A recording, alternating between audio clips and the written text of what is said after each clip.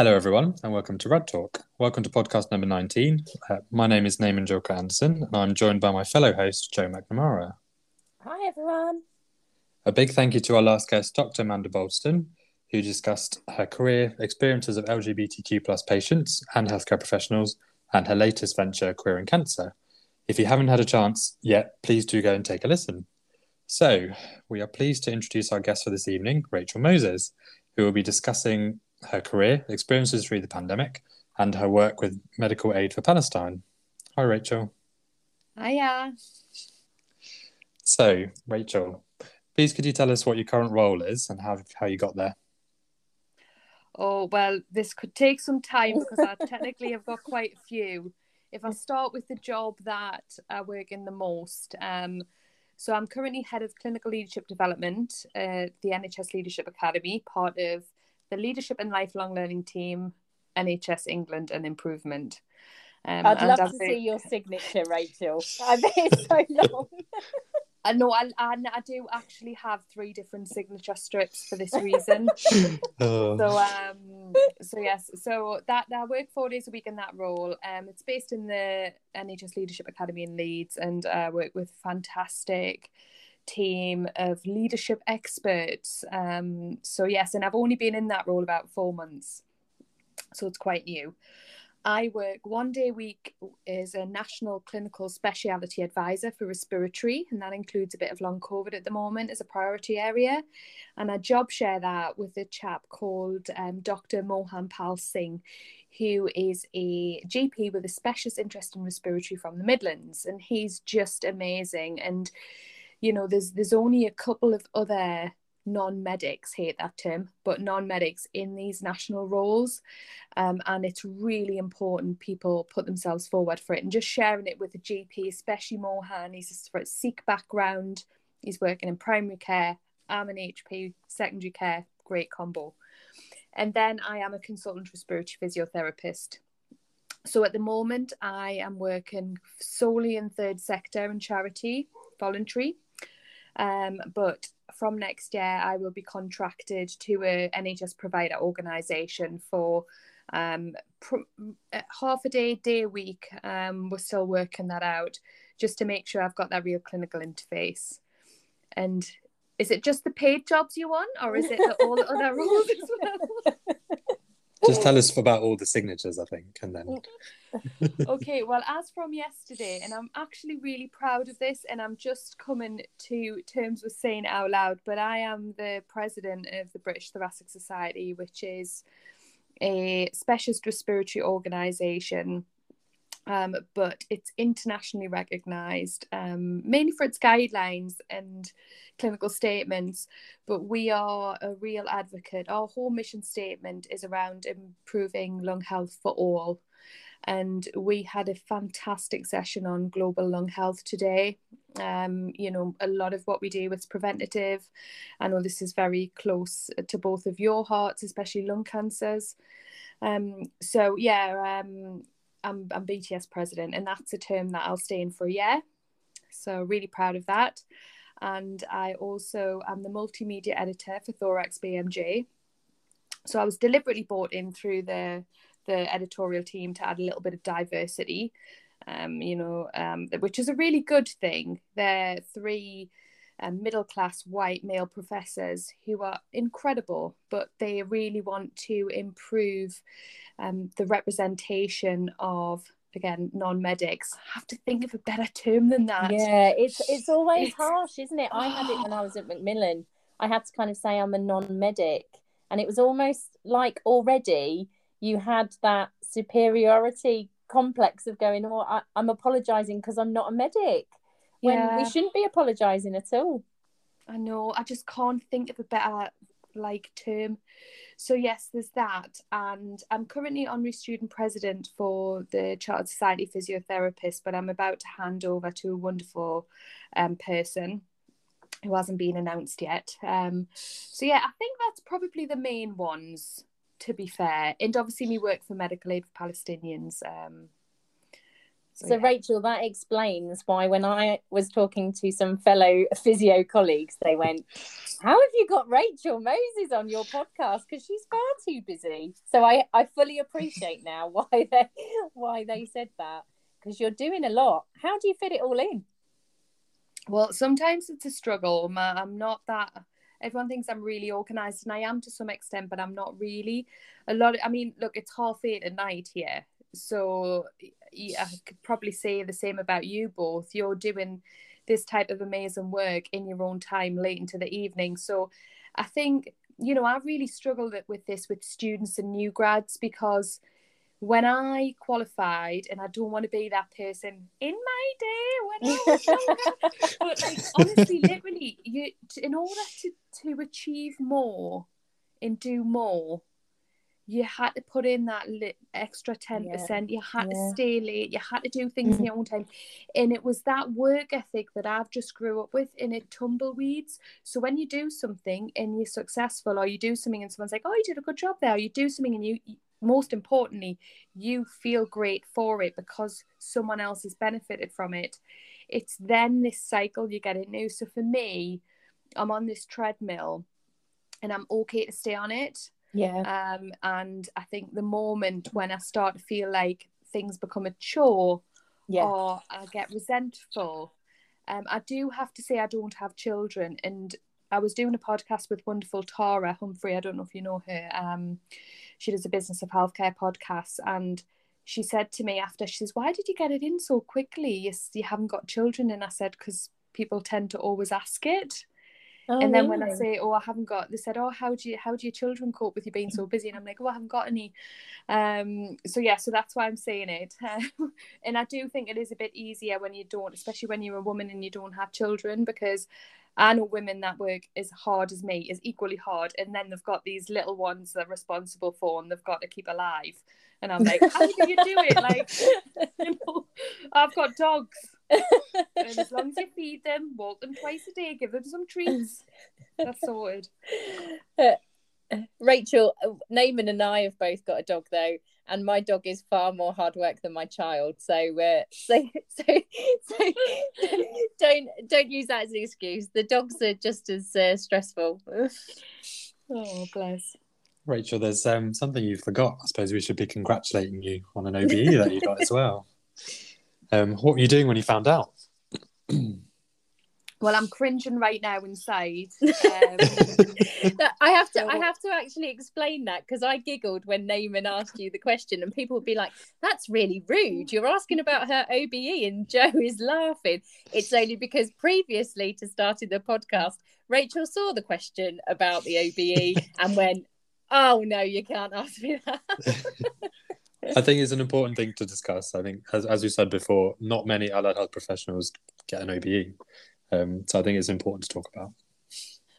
Well, that's really nice, and thank you for saying it. And I do genuinely feel blessed and honoured. I am a royalist. I love the royal family. I love the Queen. And I struggle with that the more I've learned about history and culture and colonialism. So I do struggle with that.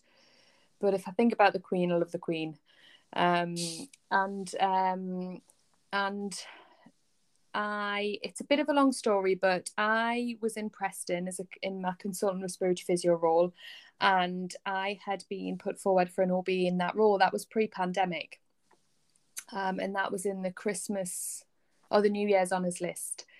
But because I left Preston quite quickly to join the London COVID critical care response effort, predominantly through the London Nightingale, I kind of just left there within, it was like 48 hours notice, and I never went back because I went on to work at the Royal Brompton. So it just basically, I never got the email. They send you an email and they ask, and I went through a full they've just not replying, so they thought I didn't want it. And then wow. So then and I feel really cringe saying this, but then another submission had went in, and because they had a different email address for us, they then they kind of tracked me down and they said, look, we know you didn't want it the last time. And I was like, what do you mean I didn't want it? And I was like, oh my God. And so, yeah, so I was literally just sat at a computer, and you obviously can't tell anyone. Yeah. So it's completely embargoed, and you can't even find out who nominated you. But I do have an idea, and I'm extremely grateful. And I think it's a funny time to accept a Queen's Honour when it's COVID time. And I think it's who everyone deserves one. You know, you could say, I know so many people that are so deserving, but there is something around the extra ones that were given out during COVID. I think that was really special. And I think if you know someone that deserves one, get your nomination in. Anyone can nominate. I've nominated people before. So yeah, that would be my big take-home message. You know, you're absolutely right. More HPs need to be recognised for their incredible efforts. So, Rachel, you mentioned the Nightingale and COVID. Do you want to tell us a little bit about kind of your role through the pandemic? Yeah, so very early on, in probably really early on, December, January time, when it was coming to light we were probably going to head into a global pandemic, I feel fortunate is probably the wrong word, but I do feel fortunate that I've had previous pandemic training, and because I've spent time overseas, and I've done humanitarian work, and obviously I have some military operational experience, I started to produce some local guidelines and some local policies about how I would protect my staff. Right. And it was mainly physios because of that respiratory physio element, but it was everyone. It was speech and language therapists. It was anyone that was going to be exposed. And very quickly on, I realised that I didn't agree with the Public Health England guidance. So that's why I decided to write my own policies. And the director of nursing at the time, you know, was very, very supportive of that and was happy to sign those documents off that this is what we were doing for our respiratory staff. So that included doctors, nurses, physios. And I'm very grateful of that now because of what we know now about COVID and what we know about the non-ICU patients we had. And that includes all of the MDTs, the dietitians, radiographers, ODPs, everyone that was involved. So yeah, I started bashing these guidelines out and putting them on Twitter and said, you know, it was a bit risky to do because some people could have been, that's really crap. Like, what? Yeah. I don't agree with that. But, you know, I just think, well, if you want to use it and plagiarize it, change it, adapt it, however you want. If you can write a better one, crack on, and then you put it on Twitter. And then you know, gone are the days where you want to see someone else's guideline and you email them, oh hi, here you've wrote this fantastic guideline on whatever. Yeah. Please can you send us a copy? And you literally have to chop off your right arm and put it in a jiffy bag in the post to them to get it back. And you're like, why is someone saying how good their guideline is and they've spent 3 years writing it and then they're not going to share it with someone else? It's just ridiculous. So I think for me, it was that catalyst of let's share what we know, let's share good practice. And then I got an email from the Australians to say, we're writing an international guideline. Do you want to join the team? And these are like really clever people with like loads and loads of letters after the name. And I was like, oh, Jesus Christ. I mean, I can't even speak proper, let alone these words. So I was like, only if you think so. And they were like, yeah, because of this stuff you're putting out there. So I thought, you know what it is? I've got the practical experience and they've got that academic knowledge. And so I joined this international group and we published a guideline in March 2020, which I think is incredible when I think back. We've just put the review up actually for peer review and for publication. But yeah, so I got involved in that and produced this international guideline. Then at the time in March, as you know, our numbers were really increasing, and then that's when Boris decided they were going to build these field hospitals, these field ICUs, and then that's when the calls came to say, do you want to come and head up the Nightingale in London? They knew I was moving down there anyway. So yes, we had a few days to build a field hospital, an ICU. Well, it was a field ICU, about a week. And my strategy as a chief AHP was to find my clinical leads. Right. And that was all the AHPs you'd normally find in intensive care unit, including radiography. And there was a whole imaging department. And Alex was our lead radiographer, who was incredible. And each AHP team worked on bringing their own staff in, training their own staffs, writing policies, protocols, guidelines, everything. And of course then the magic happened. So, but I have to say that that it was a pan London response, and the only reason those Nightingales weren't needed to full capacity was because of the incredible effort of all the doctors, nurses, AHPs, scientists, everyone that supported those critical care units. So yeah, that was my role in COVID. Wow, that's pretty amazing.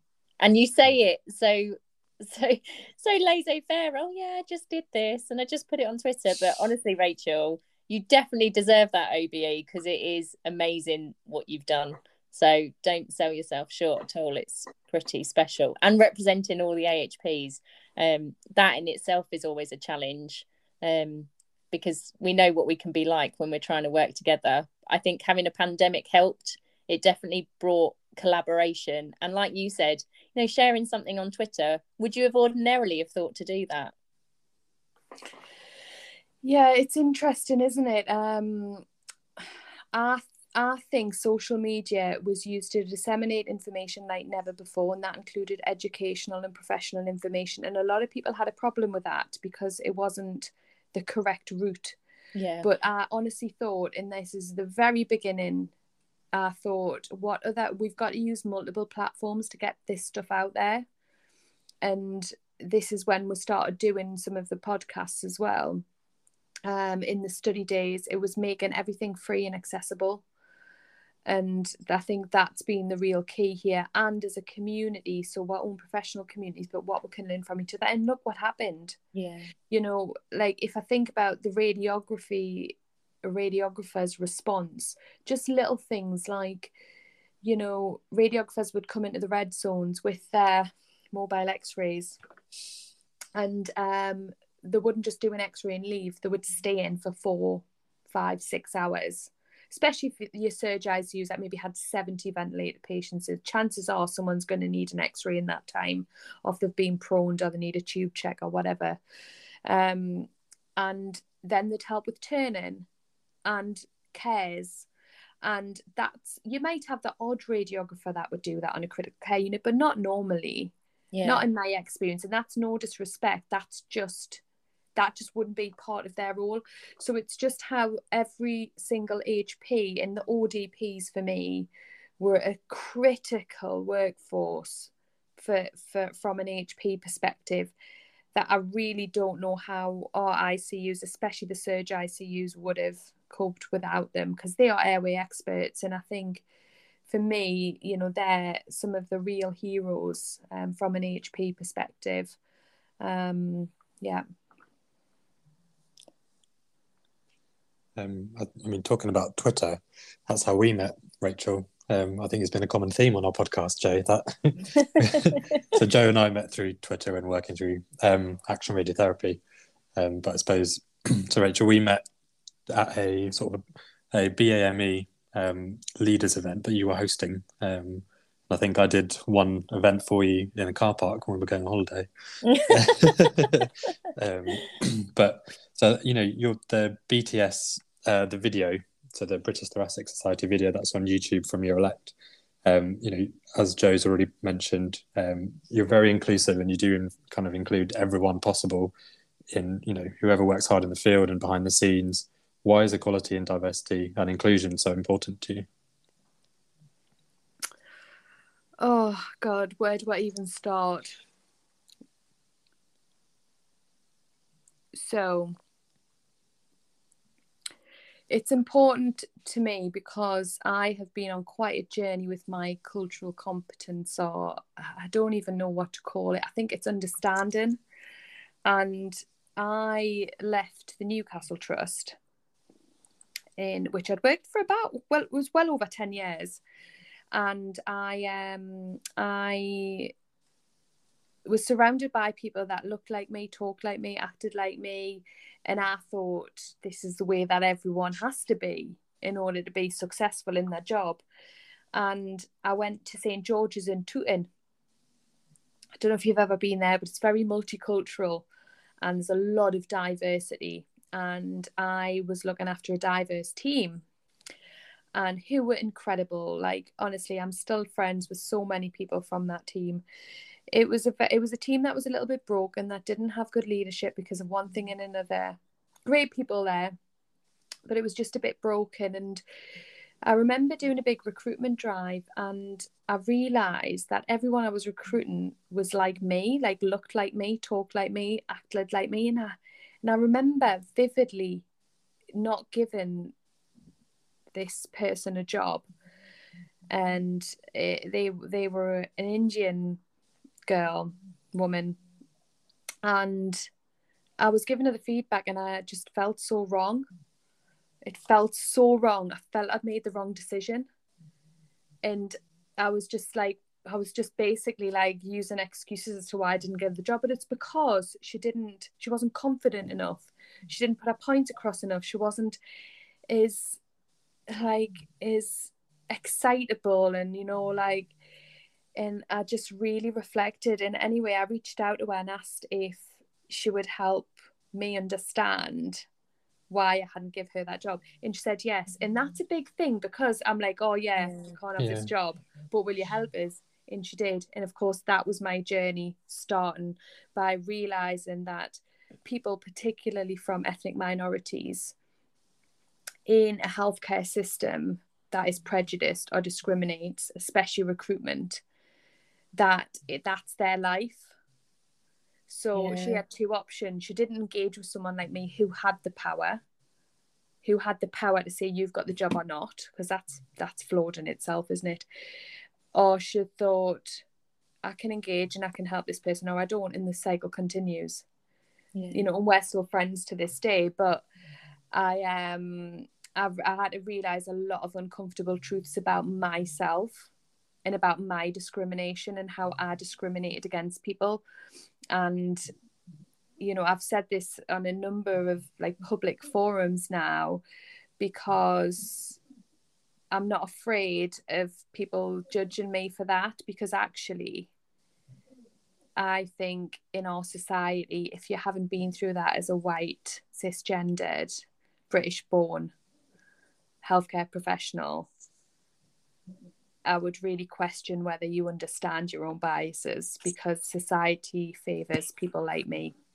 And I'm not posh. I'm from a working class background, but that's not the be. I'm still white. I'll always have colour on my side in this country.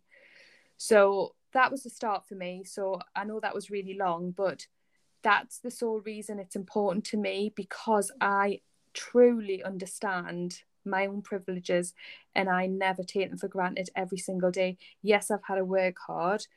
Yes, I've not always been liked in some of my jobs. Yes, I know I leave some of my jobs and I'm not liked, but that's not a patch on what other people go through. And in my more recent years, knowing this, when I've reached out to people from, either ethnically diverse, LGBTQI+, and my staff that I care for that are living with disabilities, I then learn more because I make that effort to go to that person and say, tell me your story, tell me your experiences, tell me what's happened to you. And one girl in particular, Raz, who's the only wheelchair using dietitian in the UK, who is amazing, but she goes through prejudice and discrimination every single day as a wheelchair user in the health and care service, as a member of staff. And for me, until we get it completely right, this always has to be our number one priority: reducing inequality, so equity and belonging, and leveling the playing field. And I know everyone throws that word around really loosely now, but that's what it's about, isn't it?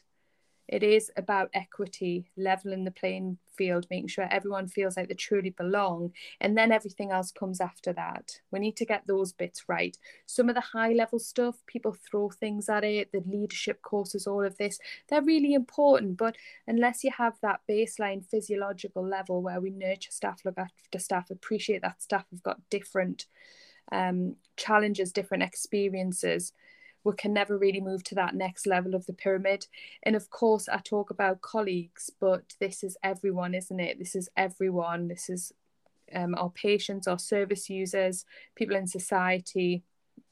But yeah, what have we got influence over? Well, I've got influence of the people that I lead, the people that I manage, and the patients that I look after. And if I can start doing that on a wider scale, hence this was the podcast idea.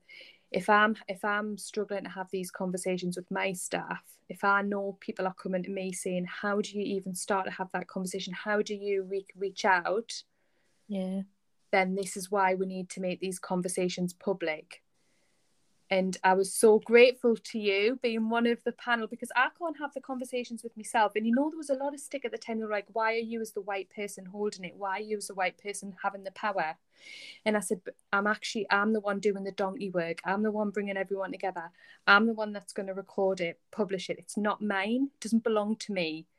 Yeah. And, and this is where it does get a little bit, I think, controversial or tricky, because and it was actually a good friend, Geeta, that said this to me. She said, people who need to hear this podcast will probably be more inclined to listen to it because you're on it.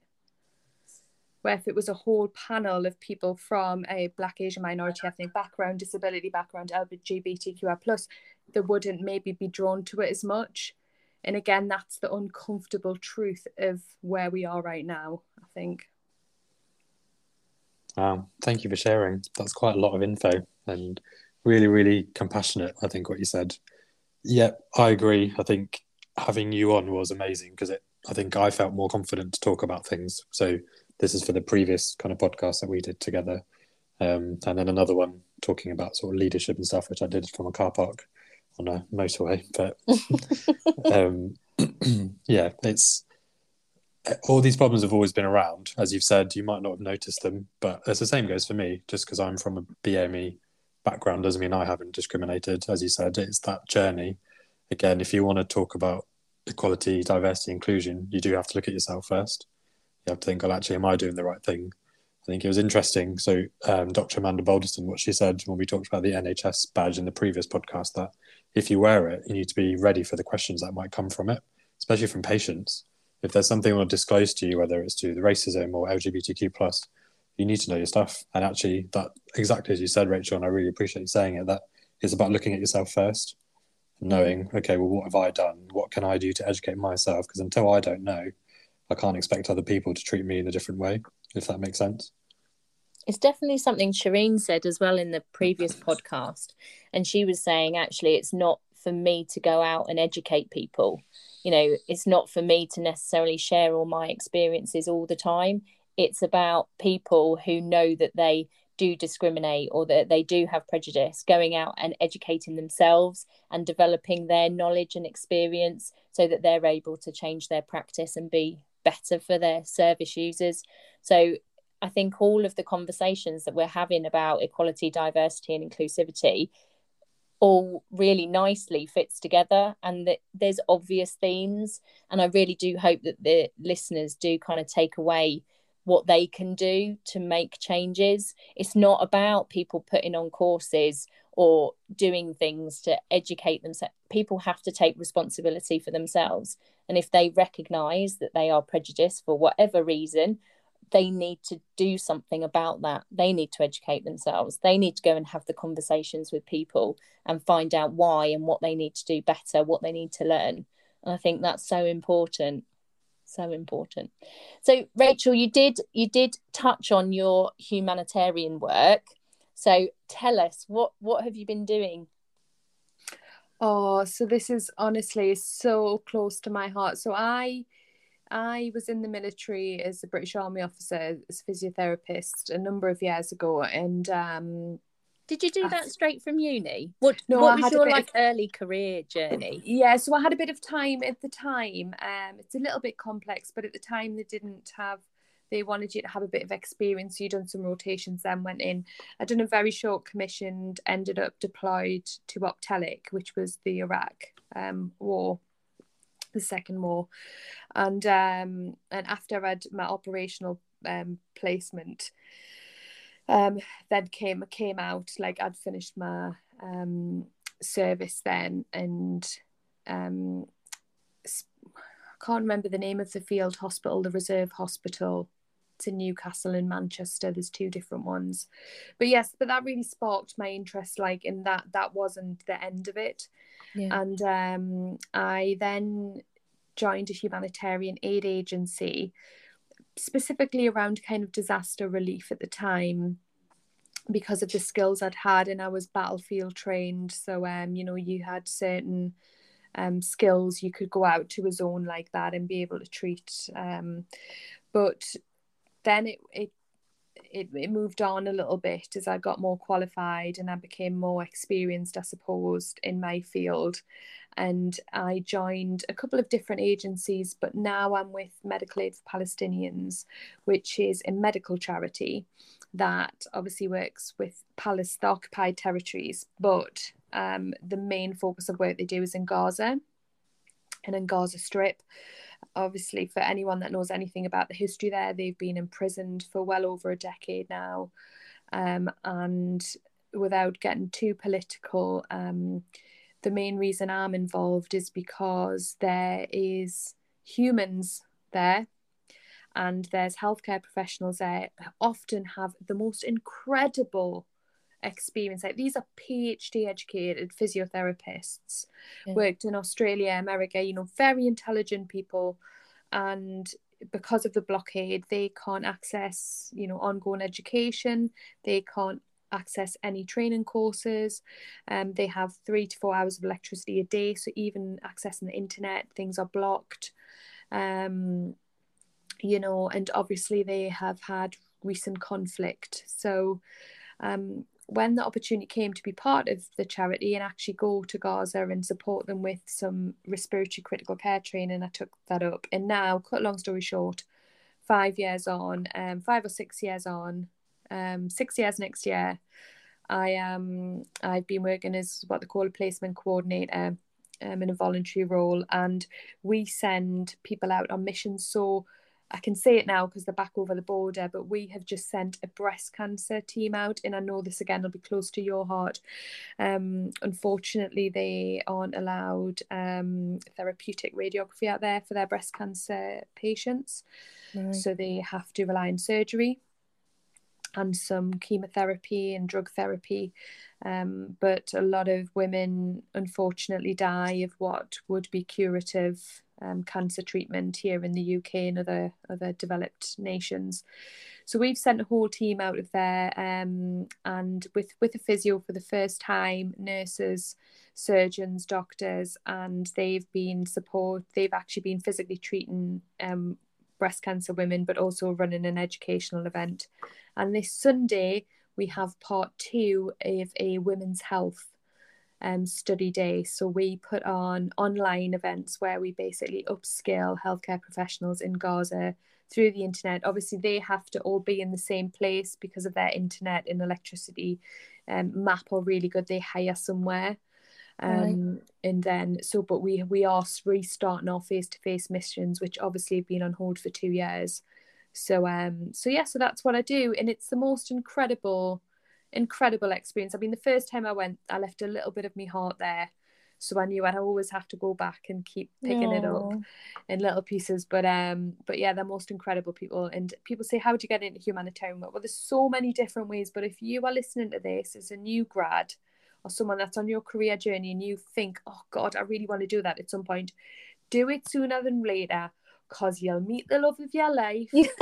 or you'll want to buy a house, or you'll get a dog or a cat or a guinea pig or whatever, and it'll just get put off. And then you'll get to the ripe old age of 40 and you think, oh my God. So yeah, if you're thinking about this and you listen to this, please just look at your options and consider it. In between that band 5-6 time is a really good time. And if you think, oh, they might not need radiographers or OTs or whoever it is that's listening to this, there's lots of organizations that will take healthcare professionals, and you can learn skills like, and you could do vaccine programs, you could do screening programs, like there's lots of work going on TB wise. And actually, there's some employers are really good and they'll let you go on secondments and things. So yeah. Oh, Rachel, it sounds amazing, and it's so inspiring. I always wanted to do it, and you're absolutely right. You meet your husband, you have children, and to be honest, Noah, who is my son, we have conversations, because I have often said that the summer holidays would be the perfect time to go out and go and work and drag him with me. And when he's a bit older, we would love to do that. And Naaman and I were at a advanced practice conference on the weekend, and we were actually talking about it as part of the panel that I chaired. And we were saying, therapeutic radiographers, especially of advanced practice consultant posts, they have the knowledge and skills to be able to do loads of public health work. And, in Africa, where they don't have screening programs, where they don't have, that public health knowledge, there absolutely is an opportunity for us to go out and help communities and really make a difference. I think it's easy to forget about that sometimes when you're in your bubble of the UK and you've got your nice house and you're warm at night, and it's very easy to just think, oh, I'm not progressing in my career. Why not utilize the global opportunities and really make a difference to people that don't have what we have and the privileges that we have? So it's really inspirational what you've said, so thank you. I'm loving all the hints and tips for people to consider. You're going to make such a difference. Think of how many AHPs you're going to influence via a podcast to go and get involved. Rachel, if they wanted to get in, I suppose in touch with someone to work with you, for example, for the Palestine stuff, how would they do that? So yeah, we there's different levels of involvement. I think I often put a call out for healthcare professionals. It's mainly physios, because in Gaza they only have physios as the other. But we obviously desperately need other professionals out there. But the just Ministry of Health at the moment don't recognise any other professional group. And I often put a call out and just say, I'm looking for experienced people who have got these interests. There is there's other humanitarian aid agencies, you can just Google them. But if anyone did want to reach out to me, I have no problems with signposting people as well. But maybe that would be a good podcast for you to do. Yeah. With someone and say, actually, this is how I got into it. I think a lot of people worry about that pension and paying in and stuff like that. And, for circumstances that were kind of in my control, but not. I ended up being unemployed this year for about 4 or 5 months, and I went and done me voluntary work full time till I got my leadership job. And I was really worried about my pension, and I didn't really need to be. Someone was like, you can have a full break for 9 months and not paying your NHS pension, and it's okay.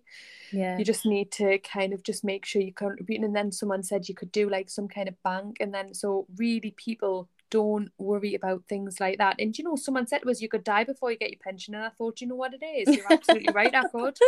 Why am I stressing about it? Absolutely. I do think, and I've often said it to students as well, when they're studying, I'm like, oh, have you thought about financially what you're doing? And I advise my students to get lifetime ISA. Which lecturers do that? Seriously, sometimes they must just eye roll. And I was like, right, you can start contributing to your mortgage ISA. And they're like, what are you talking about, Jo? But nobody ever tells you these things. How positive is it for someone to go, do you know what? You can take a break. It's fine. Don't panic about it. Don't let that stop you from going and doing amazing work or aspiring to do something that's outside your comfort zone. And the fact that you've just said that you had a time of unemployment and your OBE and all of the experience and stuff you've got just goes to show though, doesn't it? And Janice was exactly the same. So we interviewed Janice St. John Matthews, and she said exactly the same, which was, I've got this amazing fellowship, this amazing opportunity, but I don't yet have another job lined up. So if anyone wants to employ me. But sometimes it is taking those risks, isn't it, for those jobs, those experiences, those roles that you know ultimately you're going to thrive on. And yes, you might have a period where you are looking for something, but I'm a firm believer of everything happens for a reason.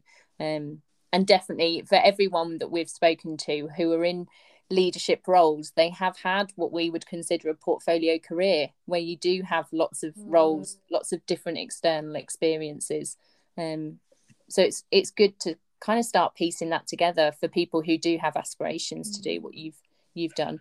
And that kind of leads me on to the next question, which is, Can I come back in there a minute? Sorry, because I feel like I've just said I had 5 months unemployed, and you've made a really good point, because I don't talk about this a lot because I'm still processing it.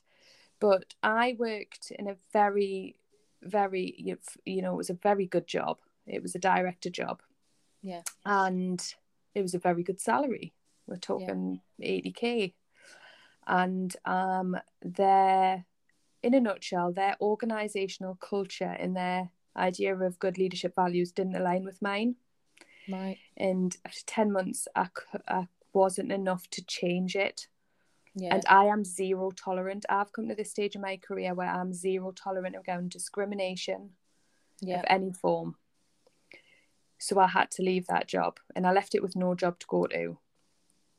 And that was at my stage in my career. And for anyone that's listening out there that's in an organisation or in a team where you inherently know that their values and their culture and their stand on any form of discrimination doesn't align to yours, and you try to influence as best you can, maybe consider how long you stay there, or if it's the right place for you. In the old days, we were told you would never leave a job. You have to stay, you've got a gap in your career. But why have you had 4 months gap? What were you doing in that time, Yeah.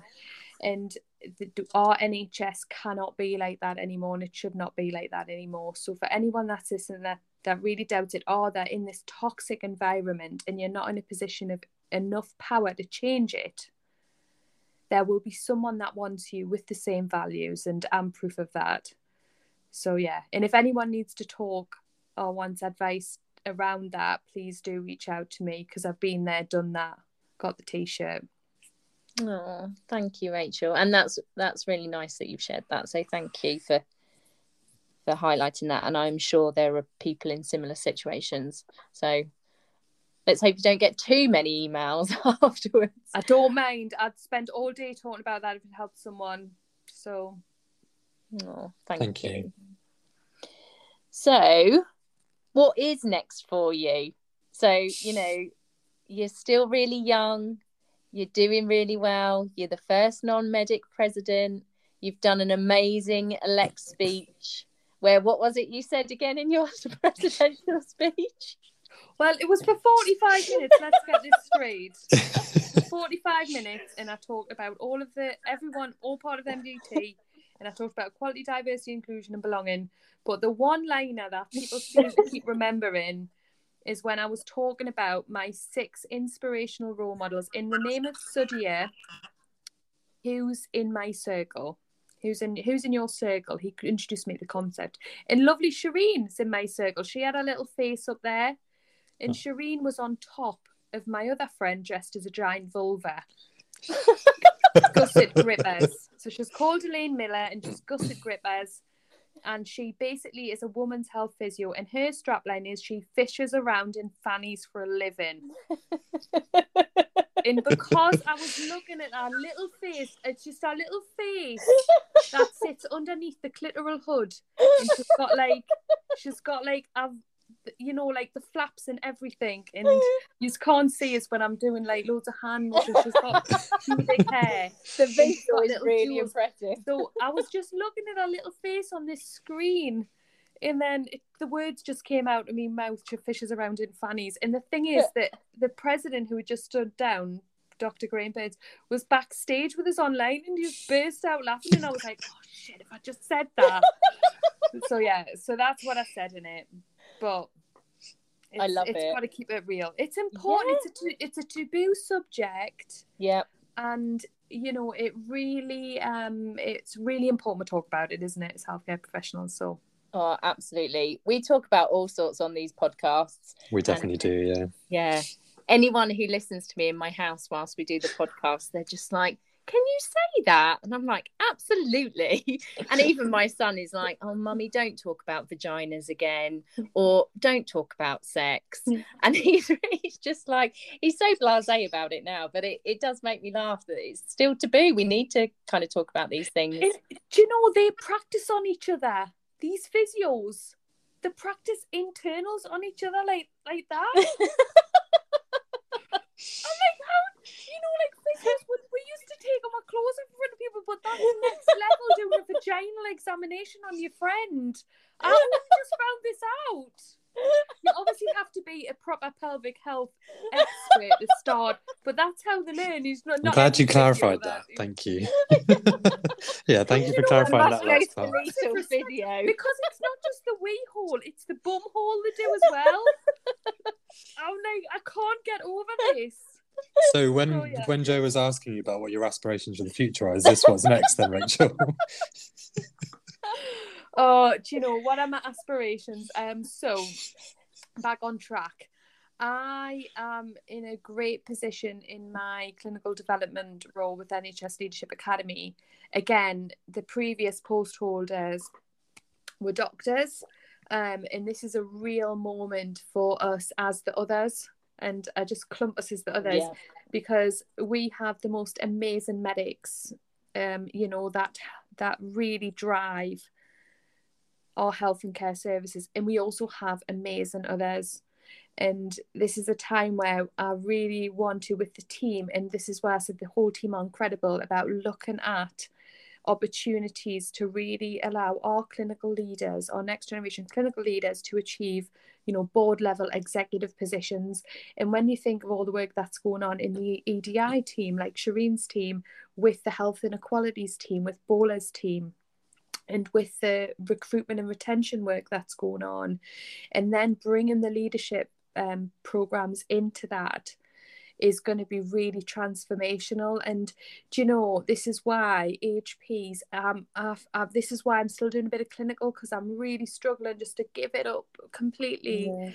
And even at the minute, if that means I'm doing a 40-50 hour week, that's fine for me until maybe 2 or 3 more years. So for anyone listening to this, you mentioned the word portfolio career. I did not intentionally have a portfolio career. I only recognised I had one when someone said it in my last interview and said, when did you start your portfolio career? And I was like, and I even said, what's that? I didn't even know. And but there's nothing wrong with developing your portfolio career right now, because you never know where it'll take you. And one of the best things I ever done was joining a hospice as a trustee, because that's a board level position, and working in third sector charity is just the most rewarding thing. Obviously it's for free, you're a trustee, but again, if anyone's listening who's looking for those board level opportunities that are outside an NHS provider trust, look for things like that, because it'll really give you different skills. You'll have to learn about finance, you have to learn about governance, you have to learn about risk and audit.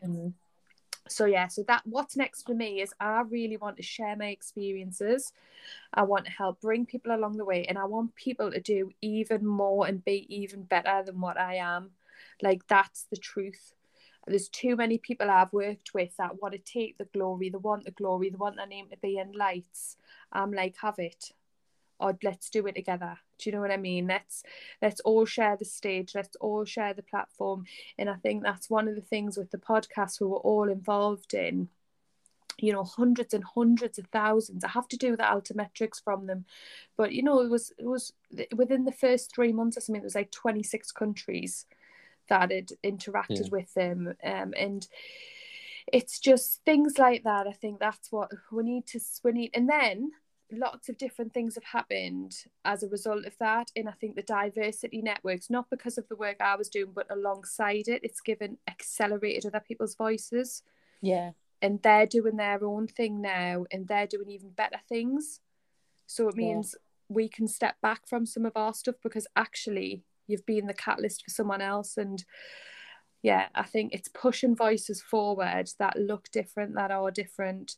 It's giving people a platform, and I think that's really, really powerful. In the next generation stuff, we're never going to have, if we get this right for our generation, then the next generation comes through and then they keep doing it. We're never going to have these problems in society again, are we?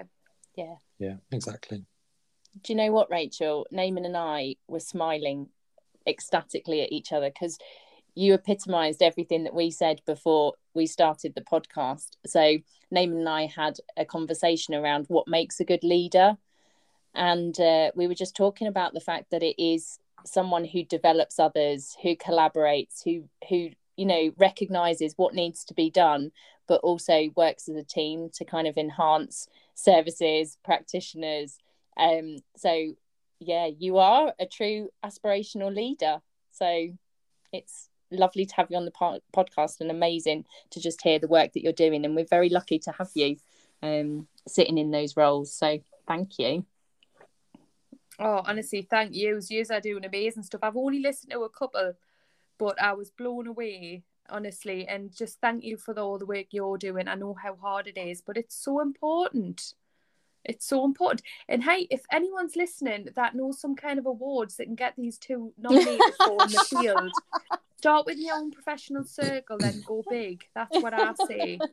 My little brain's ticking now, but thank you. No. Thank you. We'll make sure we keep checking our emails then. Yeah, I'm not changing mine now. Yeah.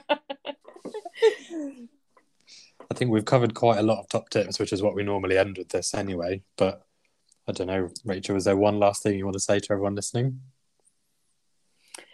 No, my biggest mantra at the minute is just be you. Be your true, authentic self. And that's really easy for someone like me to say. But in every circle that you're in, your professional circle, your personal social, your circle, your social circle, just really be your authentic self. And for those of you that are like me, look around you in your circle. Do you have diversity in your circle? Does everyone look like you, sound like you, think like you? Do you all agree with each other? That if you do, that's not healthy. You need to diversify your personal life as much as your professional life. And if there's one thing people take away from this chat, it's really maybe just that bit of reflection about yourself. We've talked about your journey, understanding, but just look around you. And I can't take credit for this. This is Sadir, who is chair of the LGBTQI plus Physio Network, and he's a gay man who lived in apartheid South Africa, and he's another of my inspirational role models. So I'd finish on that. Oh, thank you very much, Rachel. I'm sure everyone listening will be very inspired and probably laughing quite a lot from what you said earlier. I can't wait to see people's reactions. Everyone needs to take selfies when they're listening to it on the tube or on the bus. Yeah, it would have been great to have videoed you doing your hand movements, to be honest, Rachel, on video right now.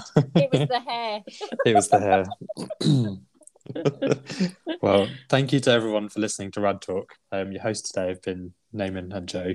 A huge thank you again to our guest Rachel Moses. If you're utilising this podcast for CPD purposes, consider the reflective questions posted along with the podcast, along with the links and resources and any literature discussed within the podcast. To receive your CPD digital badge, please complete the Google form shared alongside the podcast links. So our next guest to feature will be Amy Rylance, who is Head of Improving Care at Prostate Cancer UK. So thanks everyone and good night.